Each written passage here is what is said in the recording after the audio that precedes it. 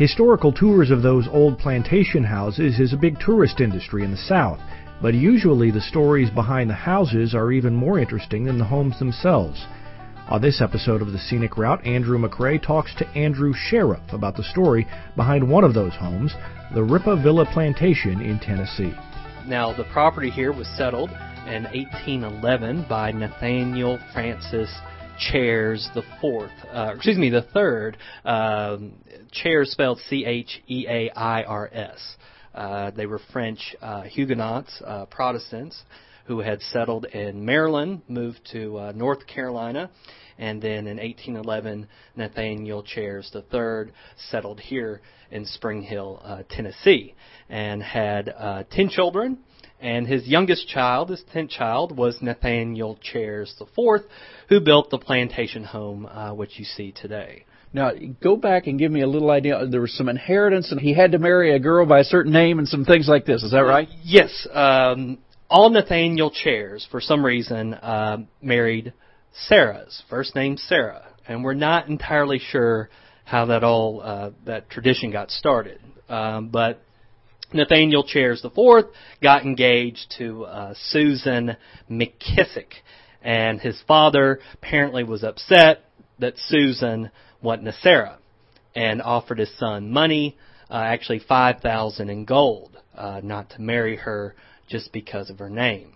Well, her family, the McKissicks, were very wealthy, and one of the things they were involved with was the masonry business. And actually her father more or less offered to supply the brick and labor to build a large home. And so the marriage takes place, but apparently on their wedding day, Nathaniel's father went ahead and gave them that money, so there'd be no hard feelings between the two families. So if that story is all true, because Nathaniel told that in his later years, he gets Susan that money, a lot of the house built for free, so things worked out pretty well for him. Good thing, I guess, he didn't marry a Sarah. But all the Nathaniels, at least, were marrying Sarahs then, supposedly. Correct. So he broke that tradition. It didn't apply to the other kids in the family, right. Nine or whatever. And like I said, we don't really know where that got all started, but it is kind of an interesting story. Well, where did the families make their money? Because they were quite wealthy then. Mostly from farming. Even on the census records, 1850, 1860, Nathaniel put under occupation farmer. Now, a lot of these wealthy plantation owners, sometimes you see they put gentleman as an occupation, and a gentleman farmer was kind of the higher class end, but this was an 1,100-acre plantation. But this was his main investment, but he also owned a mill in Giles County, which is south of here. But 1,100 acres was a good-sized farm in this area. And Middle Tennessee had very good farmland, so they grew cotton, corn, tobacco, wheat, a lot of livestock, hogs, cattle, sheep were raised here, so very diverse farm. But now from building this house to running this plantation, of course, most of the labor here was done by slave labor. And we know in 1860, Nathaniel owned 75 slaves to maintain this farm. And we do have one slave cabin remaining today. It dates from the 1830s or 40s, but there would have been 12 to 15 of them on the back of the property, kind of lined up in rows. But we do have one remaining today. All right. Now, this home then is Nathaniel Cherished IV's home, is that right? Correct. Okay. Where was the generation before living? In the same plantation? They were in a more or less two-story wooden farmhouse that was located on the back of the property here. That house burned down in the 1870s, though. Okay. And we believe that we have no photograph or any kind of drawing of that structure, but we do know more or less where it was located, and we believe after the house that stands today was built, that home was turned into the overseer's house, but it did burn in the 1870s. All right. So this house was quite a step up from what? Yes, yeah. It started construction in 1851, was completed in 1855, but far as a antebellum home in this area, they can get much bigger than this. It's quite quite a house. You definitely had to have money to afford something like this. Yeah, since this is radio, I don't know how you want to do this, but maybe you kind of want to describe how big it is and some of the things that would have made it even stand out for a home of that size. Yes, this house is over 10,000 square feet. It is a solid brick structure as far as the interior and outer walls are 3 bricks thick. It is mostly the floor plan is the same from the ground up.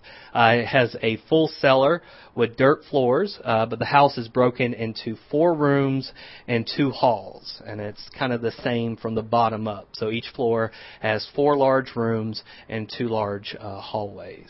But a solid brick structure. Of course, they don't really build things like that anymore. But definitely, to have a home like that. Actually, we have a record that it took over 330,000 bricks to build this house.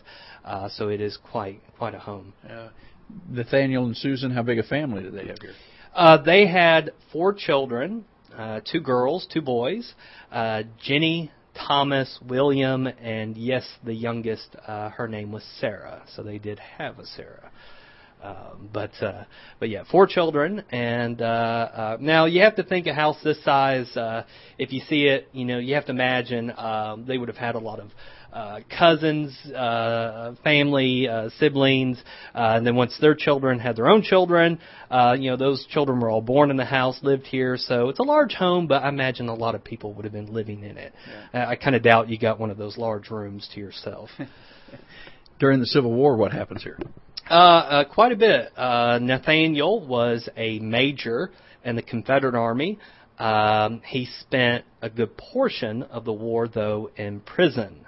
He was captured twice during the war at the Battle of Fort Donelson in February of 1862.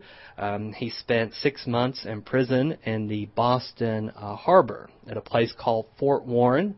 Was released through a prisoner exchange and returned home, actually, and would serve with Confederate General Nathan Bedford Forrest. He would serve on his staff, and Nathaniel's oldest son, Thomas, would also serve with General Forrest in his escort company. But Nathaniel got captured a second time outside of Memphis, and was almost executed because he was gathering cattle for food for the army. And it was just him, another soldier, and a civilian.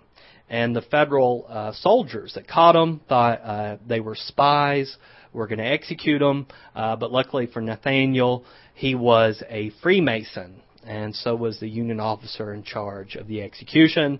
So he was sent to prison instead in Columbus, Ohio, at a place called Camp Chase, where he would stay for more or less the remainder of the war. But the house here was used as a hospital and headquarters for both armies, kind of on and off throughout the war. The house itself, it sits on a main road. And this area, during the Civil War, you had both armies kind of moving back and forth. So really, whichever army was marching up this road tended to occupy this site. So the family was kind of involved quite a bit during those years.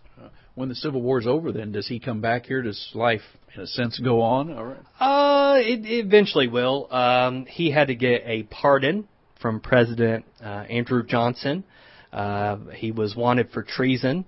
For serving as a Confederate officer. But within a few years, they were able to recover and actually became quite wealthy again. But they did sell the house in 1920 is when they sold it. They actually just moved to Nashville, not far away. But the man who bought it in the 20s, John Whitfield, he more or less modernized the home. He electrified it, put in closets, bathrooms, that kind of thing. But the chairs were able, though, to recover after the war and hold on to it for a few more decades, though. Yeah. What happened to the house, the plantation home, then, to get it to where it is today for visitors?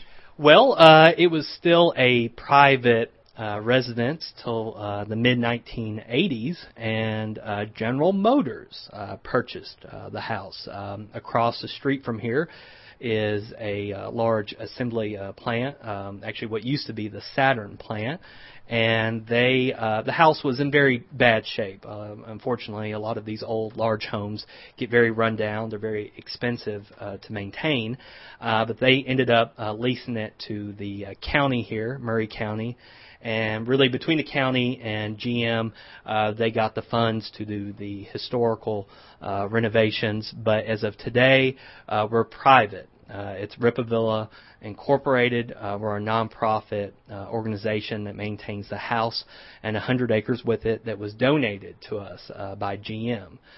So they've been very good neighbors here because they have given the house, the land, money. So we're very thankful that they did that to preserve this house. Thanks for listening to this edition of The Scenic Route. Remember, you can catch all of our daily broadcasts, find links to our Facebook and Twitter pages, and much more at AmericanCountryside.com.